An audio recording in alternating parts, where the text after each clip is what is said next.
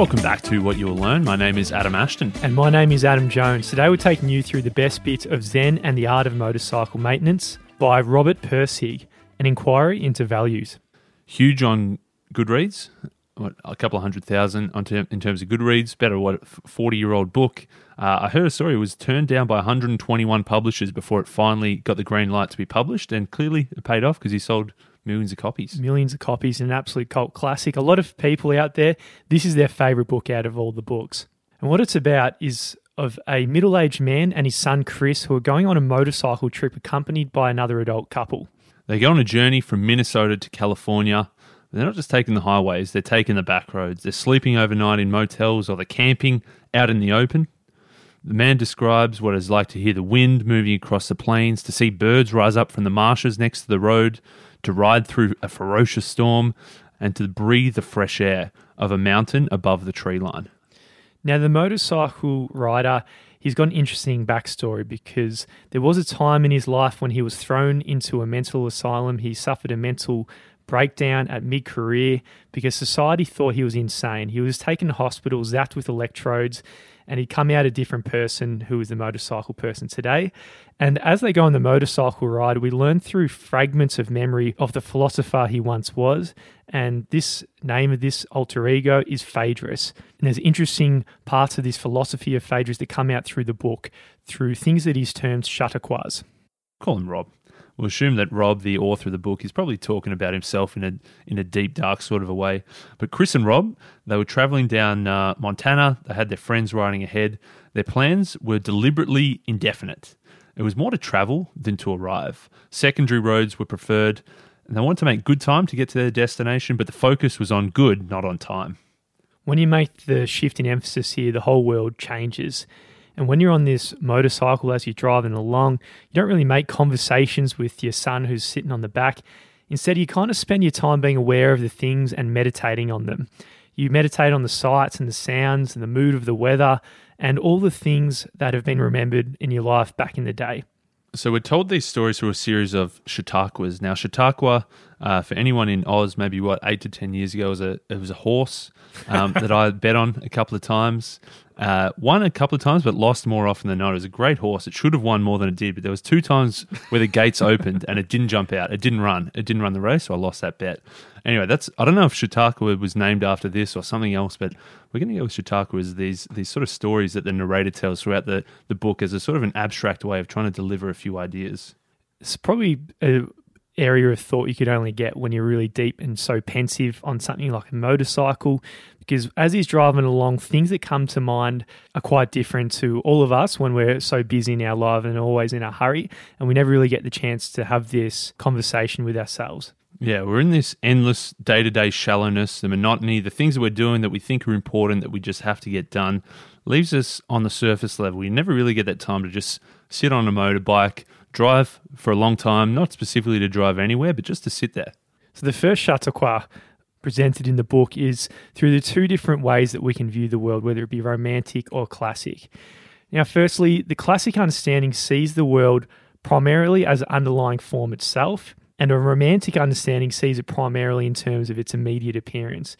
So let's say if you would go to show an engine or a mechanical drawing or an electronic schematic or a structural drawing to a romantic, she's unlikely going to get a lot of interest out of it. For her, there's no appeal in it because reality, there's more to it than this bloody little drawing. All it is dull and complex, a list of names, lines and numbers, and there's nothing really interesting to see here. But if you show this same blueprint or schematic and you give the same description to a classic person, she might look at it and become fascinated by it because she sees the lines and the shapes, she sees the symbols, she sees a tremendous richness, and she sees how all these different parts work together to form something bigger. Now, the other mode of life is romantic, which is somewhat inspirational. This is imaginative, creative, intuitive, and it's all about feelings rather than facts. And we're talking a bit more like art here as opposed to science, and it's not governed by reason or laws. It's all about feeling, intuition, and aesthetic conscience. To a romantic, the classic mode often appears dull, awkward, ugly. It's like mechanical maintenance itself. Everything in terms of its pieces and parts and components and relationships, nothing is figured out until it is run through the computer a dozen times. The classic is trying to get so nitty-gritty and so analytical that they miss the bigger picture. Yeah, but those who are classics, who are analytical, they look at the romantics as they're just irrational, erratic, untrustworthy. I could imagine getting a whole group of engineers, some of my peers, and taking them out there to go and see some contemporary art forms. So I think that's probably a modern example of where the split might be. They go there, they sit in the crowd and go, why the hell is she moving around and jumping around to this weird music? And there's this really romantic mode of art where ballet last year, I'll tell you about the one where really contemporary, where a bloke literally shits on stage. Oh my God, no. Yeah, Corey was telling me about that. But you can imagine a bunch of That would be pretty hard to do, man, to time it. Because you only get, one, maybe two shits a day. You'd have to really work on the system to get it at that time. I'm not kidding. You watch him shit on the stage? Does some weird That's shit. not art, weird man. Stuff. that's well, mate, maybe that's we're just classic. Maybe we're so classy that we're not seeing the romantic side of taking a dump in front of 100 people. Yeah, I think it's pretty gross. I think we get the point that some people don't really just get it when they see art, and a lot of the time they'll be in the classic mode. Oh, man. I think I'm obviously so classic, but I can understand the romantic person being like, mate, you just don't get it. It's art. But I don't think they get it either, if man. Me and you were on stage there, we'd be calling bullshit, quite literally. Quite literally, mate, quite literally. So both types, a lot of the time, they really don't understand each other. And even in recent times, there's been a huge split in classic culture and romantic subculture. I think put our example aside because there's a lot of other examples we can draw from there, I think. But the two worlds are growing alienated and somewhat hateful towards each other. Yeah, the romantics see the classics as dull and boring. The classics see the romantics as a parasite or a drag on society. That they're really like it's a house divided against itself. The two worlds are growing more alienated and they're really splitting apart. In one sense, us trying to split the world into these two categories has somewhat of its own disadvantages as well. And this is the second Chautauqua of the book. And this is all about the application of Phaedrus's knife. The division of worlds into parts is something that everybody does. All the time, there are a million things going on around us that we can't possibly be consciously aware of everything. So we just choose what we direct our awareness towards to. There are things happening all the time. Say you're riding on your motorcycle from Montana to California. There's so many things that you could be aware of. You could be aware of the birds flying around you. You could be aware of the wind in the trees. You could be aware of the rocks on the road. Or you can turn your awareness to the motorcycle itself and think about the throttle and how hard you're pulling it backwards and how fast you're going. There's an endless, that's only like 6 things. There's like an endless amount of things going on around you that you could possibly be aware of, but you're not. Yeah, there's almost this infinite complexity that goes through our perceptive filters, and we call these perceptive filters our reality. In one sense, when it goes through these filters, it's like we're taking this handful of sand from the endless landscape of awareness around us, and what we're doing is we're calling this tiny little bit of sand that's in our hand, we're describing that this is the world. Yeah, you're standing in the middle of the Sahara Desert, endless to the horizons all around you. You pick up a handful of sand and say, this is the desert. This is the entire world. But what we're doing here, this is what he calls Phaedrus's knife. We're slicing this knife through. We're dividing the sand into its parts.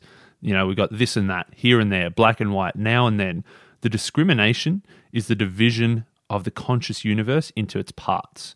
But whenever we try to use this knife to slice apart sections and differentiate different things, something is killed in the process. I think in one sense we apply this knife when it comes to articulation of all sorts of language, because as you grow older, as a young pup making your way through the world, and you learn the word, let's say the moon. Now, something like the moon, it's so bizarre and strange if you put the definition aside. You look at it, it's just bizarre. There's just a thing floating around in the air, and but as soon as you just say, hey, it's the moon, all of a sudden you reduce all the wildness of what it actually is into this one definitional word, and then all of a sudden it loses a lot of its beauty. And this is where we're applying the knife of Phaedrus, and something is killed in the process of this rational thought.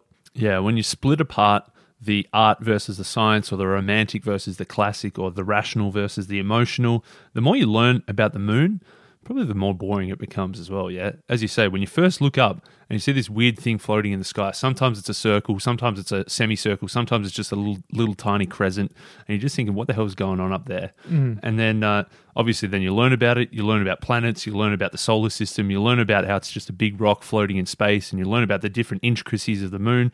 The more you learn that rational side of it, the less curious, I guess, you become about the moon. Well, if you play with a toddler or a baby, like which I've my niece, she's 3 years old, I think now, 3 or 4. Go to the farm with her and the cow. She's so excited about cows. They're insane. She runs out, and it's always the most exciting part of the day. But to us adults, perhaps arguably smarter, maybe not. To us, it's just a cow. It's just a black and white thing that we've Eats defined. grass and shits. Eats grass and shits, and that's it. But maybe we're not necessarily the smart ones in this sense, because perhaps she's the one appreciating what a cow really is a bit more than us. Yeah, she's taking on that full essence of the cow, whereas we've just taken Phaedrus's knife and tried to chop it up, and something got killed. And it might have been the cow. As we flagged at the start of the episode, Phaedrus, he went insane. Society thought he went insane. We know that he was a knower of logic. It wasn't necessarily like a machine with systematic thought. It was a lot more like the laser beam that was so sharp and so focused that he could illuminate what he thought was everything. He even applied this laser beam to breaking the world into classic and romantic understandings. And it was also one of the reasons for his downfall. We're driving along. We got Chris in the back. We got our friends ahead of us. But the road has come up to all the pine trees again, but it's not going to last forever. Looking to the left as we're driving, there's some resort billboards and some kids beneath them playing along. It's almost looking a little bit like it's part of the advertisement, because they're just gathering pine cones. It looks like quite a picturesque photo here. They wave at us, and in doing so, this little boy drops his cones. As we're driving along, our thought goes to our next Chautauqua. If all of human knowledge, everything that's known, is believed to be a hierarchical structure, then the high country of the mind is found at the uppermost reaches of this structure, in the most general and abstract considerations of all, and very few people ever travel there. When you're in this higher land, this area of just complete abstraction, in one sense, there's no real profit to hang out and wander through here. But in one sense, a bit like the high country we're driving through at the moment, it's got its own austere beauty that for some people, it makes it worth all the hard work traveling to get up there. In the high country of the physical world, the air up there is a lot thinner. And in the high country of the mind, it's also a lot thinner as well. The air is thinner because of uncertainty, due to the enormous magnitude of the questions asked and the answers proposed to those questions as well. A lot of us just feel very uncomfortable when the uncertainty, just not knowing things and just sitting in that and the uncertainty that comes with it. A lot of us probably feel like we're just holding this handful of sand and just assuming that's all there is, because when we're sitting there not knowing, we're allowing ourselves to be overwhelmed by some of the over complexity that actually is in part of the universe. I think reading this book felt like getting to the high country of the mind. I was very uncomfortable of not knowing what the hell was going on. But there are so many questions out there. What is the truth, and how do we know when you have it? How do we really know anything? Is there an I which knows? Or is the soul merely cells coordinating senses? Is reality basically changing, or is it always fixed and permanent? When it's said that something means something, what does that even mean? A lot of questions up in this high country of the mind. Well, it is uncomfortable because they're so profound and wild, and something that we probably just don't like sitting in that area. It's too thin, the air up there. Yeah, I think there's probably no definitive answer. There's sort of two arguments or two sides to every story. Like, some people can argue that there's really been no progress, that a civilization that kills multitudes in mass warfare, that pollutes lands and oceans, that destroys the dignity of individuals by subjecting them to a forced mechanized existence can hardly be called an advanced society over what we might refer to as a simpler hunter-gatherer or agricultural existence of prehistoric times. On the other hand, romantics and part of us, or part of ourselves, kind of romanticize what it was for the prehistoric hunter-gatherer societies. We think they were just being present and one with the earth and nature, and didn't have this mechanized existence that we have in the modern world. But in one sense, these ancient wars back in the day with the hunter-gatherers, they'd go to war with much less justification than we do today. and our school book pictures of what they went through, the pain, the disease, the famine, the hard labour that was necessary to stay alive, we kind of just neglect that in our romantic view of them, because there has been somewhat of an upward trajectory from the pain of the agony of just bare existence to what we have in our modern life today with our air conditioning on. Here's a line for you, Jonesy. To some extent, the romantic condemnation of rationality stems from the very effectiveness of rationality in uplifting humans from primitive conditions. It's one hell of a quote up here in the high country, though, isn't it? But so we're going to do Steven Pinker's book, Enlightenment Now, which is really about the case for reason and how much better we have improved in society. But in one sense, what they're saying here, it's become such a powerful, all-dominating agent of civilized man, right? This hunt for reason and improving things. But when we do, we're shutting everything else out, and it's now dominating us ourselves. And this is what the source of the complaint is. The romantics are saying we're so obsessed and dominated by this that, again, we're losing something in the process of improving things through reason. So old Chris and Rob up in the high country here, they actually pull over to the side of the road, they park their motorcycle and decide to climb up a mountain. And Rob says that mountains, they should be climbed with as little effort as possible and really without desire. The reality of our own nature should determine the speed. If you become restless, then you speed up a little. If you become a bit gassed, a bit winded, then you slow down a bit. And climbing the mountain should be an equilibrium between this restlessness and exhaustion. As you're trudging your way up the mountain, there's a few things you start to notice. A lot of the life starts to vanish the higher you go up. It turns out that it's the sides of the mountains on the way up which actually sustain life and not the top. And that's really where the things grow.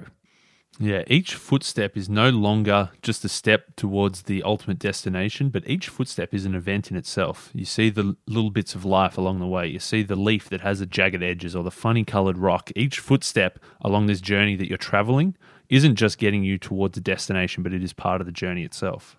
So much like our Chautauqua on the ideas of abstraction, perhaps this isn't the place that sustains life, but on the other sense, you need the top. If you don't have the top, then you don't have the sides. And it's the top that actually defines where the sides are.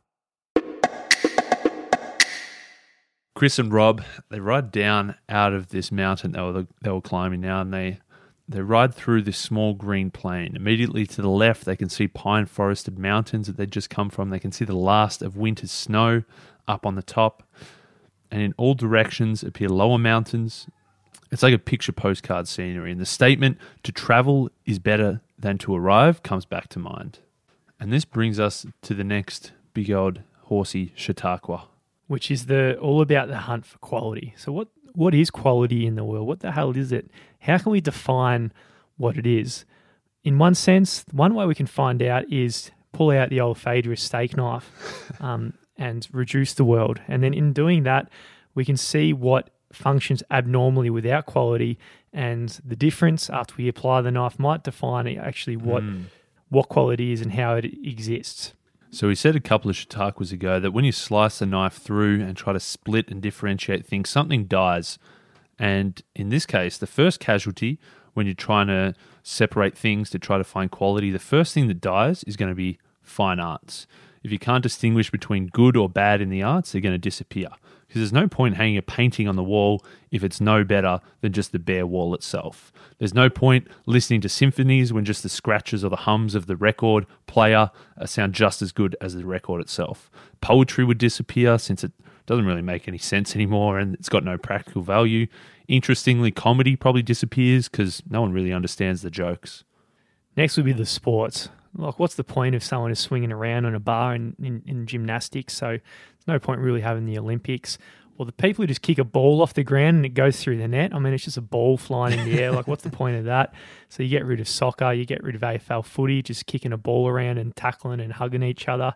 It all just seems pretty pointless. The next thing that dies is going to be the marketplace. Things like foods. If there's no differentiation between flavors, if there's no quality anymore in food, then you're just going to get the basic sustenance. You're not going to bother to get the expensive, fancy foods. But there are parts of the world that would not really be affected as we apply this knife. And that, of course, would be the things that are purely intellectual pursuits. So applied science and technology, that would be changed but pure science would remain unchanged. So engineering, law, things math related, that would hang around, which is kind of odd because why would that be? Well, the world can function without quality. So he's saying that once you've reduced all this quality out, the world can still function. But life in this qualityless world would be so dull that it'd be hardly worth living. There's a number of social situations that we got in history what applied the knife, who defined some utopia, some purely rational way of the world should be.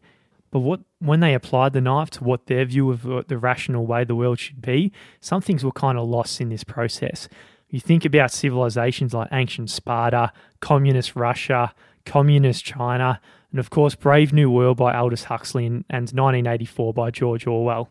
They built up this utopia. They defined what quality should be. They worked towards this rational, logical goal. But of course, in doing so, it actually turned it into more of a dystopia. Yes, you're living in a world where everything's governed through the laws of reason and reason alone, but it's somewhat dull and mechanical. So as we're driving along, old Robbie here, he's trying to create this vision of a world without quality. He keeps squinting at this vision of a qualityless world, trying to conjure up more and more details, what things are going to change, what things aren't going to change. And the more he Chautauquas his way through this, he finally circles back to where he was before, and he's created this new term called squareness. On the square side, we have what every intellectual analyst looks for, and probably me and you, Ash, as we're reading this book, and something it's hard for us to avoid, and that's taking the analytical knife and putting it directly towards this term of quality and just tapping the knife here. Little tiny tap. Little tiny tap, not hard, but gently, and the whole world, it's splitting into two. We got our hip and square. We're saying, all right, that's classic, that's romantic, that person's technological, that's humanistic, that's yin, that's yang. And when we're doing it with this split, it's clean, there's no mess, there's no slop, there's no uncertainty. And Phaedrus, he came up with an interesting understanding of the world, and perhaps this was kind of what his intellectual suicide was confined upon. Squareness may be succinctly and yet thoroughly defined as an inability to see quality before it's been intellectually defined. That is, before it gets all chopped up into words. So it's our inability to just let quality be something that's undefined is that definition of why we might be square in this circumstance. So quality is something that precedes this definition of putting things into these rational boxes that we're predisposed to do. The road ahead of us is twisted and rolled over desert hills into a little narrow thread of green surrounding a town called Whitebird, then proceeding onto a big, fast river flowing between high canyon walls. Here, it's pretty hot here. The heat is tremendous, and the glare from the White Canyon rock, it's blinding us as we're driving along. The wind on through the bottom of the narrow canyon. We're nervous about moving through fast traffic oppressed by the fire heat. And pensively riding deep in thought, we land on our next Chautauqua, which is all about quality in the context of work. At the simple level, you've got sharpening a kitchen knife or sewing a dress or mending a broken chair. In each of those cases, there's a beautiful way of doing it and an ugly way of doing it. And in arriving at the high quality, beautiful way of doing it, both an ability to see what looks good and an ability to understand the underlying methods to arrive at that good are needed. So you need both the classic and the romantic understandings of what quality must be. The nature in our culture is such that if you were to look for an instruction manual on how to do any of these jobs, the instruction is going to give you one way of doing it and one understanding of quality, and of course only the classic understanding. It would tell you to hold the blade like this, sharpen the knife, or this is how you use the sewing machine, or this is the type of glue and how to apply it, with the presumption that if you just follow these methods and applying them, good's just naturally going to follow along.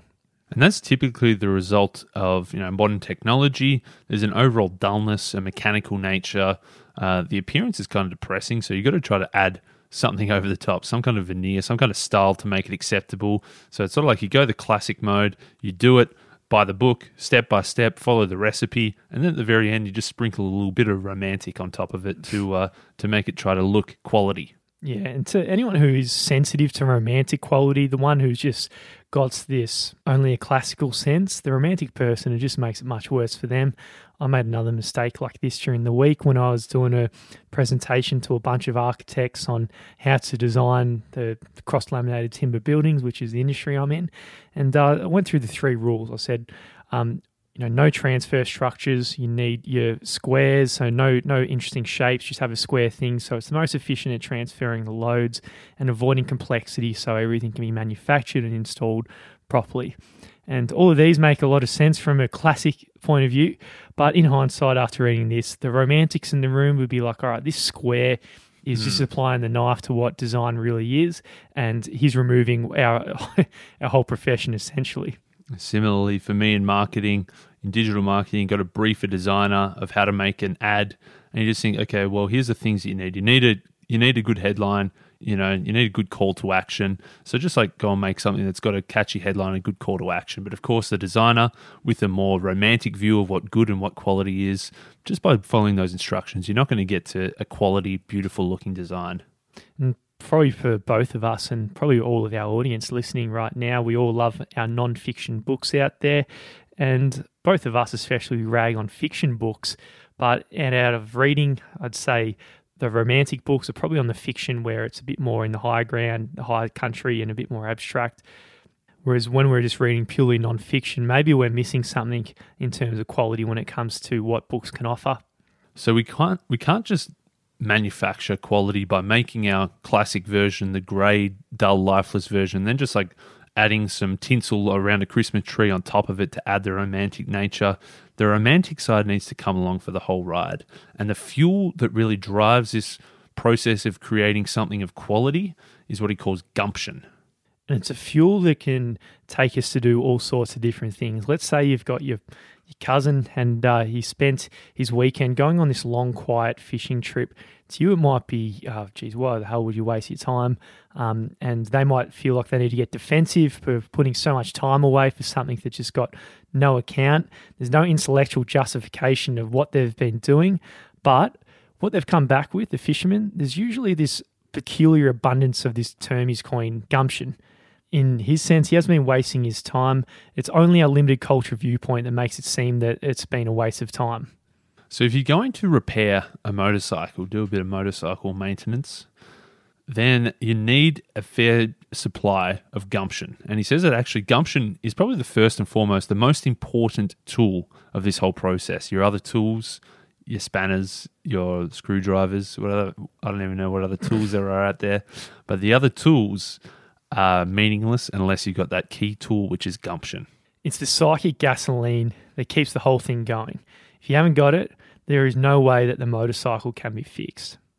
But if you do have it and you know how to keep it, there's no way in the world the motorcycle can keep itself from getting fixed. It's bound to happen and it's bound to get fixed up. Therefore, the thing that must be monitored at all times and preserved before anything else in motorcycle maintenance is gumption. So gumption is that missing piece of the puzzle, the thing that's missing from any manual that gives you the step-by-step instructions of how to actually maintain and fix your motorcycle. You've got the logical, the classical side of it, but they don't ever tell you that gumption is that key relationship. And it's probably just as intricate as the relationship of the different component parts of the motorcycle, how they relate to each other. This gumption relationship from the mechanic to the machine is just as important, if not more so. Yeah, and this is something we can take our time to understand because gumption's a little bit like the energy and enthusiasm that you have towards the task, and this is the romantic side of the thing that's going to bring quality into the whole process. But there are some things that kind of suck the gumption out of what you're doing and take it away and undermine the hunt for quality in whatever work you're trying to do. And these are the little things that come up. The low quality things are from a dusted knuckle to an accidentally irreplaceable assembly. The tyre's flat, the steering wheel stopped turning. Have you ever ridden a motorcycle? There's no steering wheel. Oh. Well, there you go, mate. I don't have gumption in this context, do I? Not at all. But you can just imagine if you're trying to fix this motorcycle and the chain breaks and you got to wait 4 days for them to send a new chain, and really that's a real big gumption suck, or a gumption trap as he calls it. Or if you think about, say, an artist who gets commissioned to do a work, and then they have to do the admin side of it. Then they have to either do the client relations or have to send off their invoice. These things that pull them away from doing their actual work, they can be gumption traps, which sap a little bit of the excitement and the enthusiasm out of the task. Yeah, things that get frustrating, angering, infuriating. In a sense, that's kind of what it makes it interesting. But at the same time, it is a big gumption trap. And what is a supplier of gumption for some is not for others. Like for us, podcast editing, luckily that was a bit of a trap for us. And we found someone, Jan, who's an absolute superstar at editing everything we do. And for her, she has gumption towards the editing, whereas for us, it's actually a trap for the overall context of podcasting. So this thing we're calling gumption, it's not a fixed commodity, it's a variable. It's a reservoir of good spirits that can be added to or subtracted from. So as we said, maybe you go on that fishing trip and just take a bit of a spell for a couple of days. That can refill your gumption reservoirs. Or when you're fixing your motorcycle and the steering wheel falls off, then that's really going to sap your gumption. Yeah, you don't want that steering wheel to fall off, do you? Of all the gumption traps that are around the world, there's millions of them. There's little intricate ones in every task, whatever you might be doing. But the worst of all is value rigidity. And this is the inability to revalue what you see because of your commitment to previous values. So let's say you're doing your motorcycle maintenance, and in this context, what you need to do is rediscover everything as you go. Everything needs to be fresh and you're coming in with an empty cup. But if you've got these rigid values based on what you previously thought, this is going to make it impossible and be sucking all the gumption out. If we think about our own sort of reading journeys and learning journeys, if we weren't opening to revalue what we previously valued, if we were too committed to our previous views, it's pretty hard to learn new things because we would just think the first book that we read had all the answers and we just follow that to the letter of the law, and that's that. But actually, by reading more and more and by being open to learning more and more and having the ability to revalue some of those things, we probably change our minds. Something that we thought was definitely true, we're now questioning. Something that we thought was way off track, we're actually thinking, actually maybe that had some merit to it. And by revisiting some of your old beliefs, it can actually fuel your gumption rather than just being so rigidly trapped in what you value and what you don't. Yeah, whatever you thought was a quality book going through the reading journey, if you get fixed on that idea of quality, then you got probably an expiration date on how many books you're going to read. But if it's always continually updating, then you're never going to end, and you potentially will never lose and rid yourself of gumption. No, reading this book, I had zero gumption. I gave up halfway through, and I was like, Jonesy, how the hell are you going to turn this into an episode? I couldn't even see where it was going. But now, whatever you've pulled out, I don't know how you did it because I wasn't reading the same book clearly. But now I'm like, actually, maybe there's a bit to this. It's refueling my gumption to consider maybe finishing off the second half of the book. Yeah, well, when we spoke in setting it up, if we see it as something that is a bit more of a slap in the face for both of us, then we might, which I think we've got a bit of gumption in that context. Yeah. When it comes to reading. That's half the reason you're reading. And this really does pull apart the attitude that the classical understanding of the world is all that exists. And it's interesting, he says here that often if you make a mistake, if something goes wrong that would normally be a gumption trap, you think that the way to fix it is to speed up, to do things quicker and quicker and quicker, but actually that's going to make it worse and worse. You're going to make more mistakes as you go. You said you actually have to slow down. So I think I was like, oh man, I'm hating this book. I'm going to read it quicker. I'm going to power through it. And then I'm going to read the book summaries. The quicker I went, the less I understood it. Whereas he was saying, actually, that's a trap in itself. You got to actually slow down and deliberately just look at the thing as it is rather than trying to force the meaning onto it.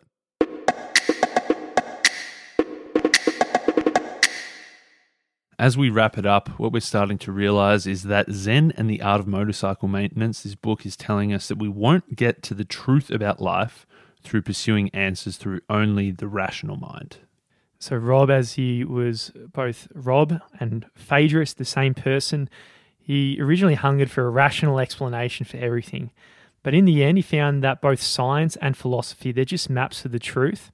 But in other areas like love of another person or experience in nature or a feeling of closeness to God, we can access truths that actually can't be broken down. It kind of makes you think about the technical culture we live in and try to find room where we can have this quality for things that are of a more abstract nature. And it shows that if we try to be too analytical and try to be too in that classical mode of thinking, shows that a life drained of quality and with no gumption isn't really a life worth living. Zen in The Art of Motorcycle Maintenance, and Rob, the author, he's not saying reason is bad. He says that we need to start just accommodating the things that aren't just reason and things like that are irrational. So if we could start accepting your abstract art, your hippies, maybe not the person who took a shit on stage. I won't put that in that category. We won't go that far. Beat novels and clearly society's accepted it. If people went and saw that show. I don't know. I think it's just a bizarre. There's a rational reason for seeing it, just for the bizarreness factor. But if we accept all these parts, we might be able to save ourselves from the dullness of all the mental structures that have been inherited over the generations. Paradoxically, accepting the unreasonable can provide a lifeblood to a culture based on reason.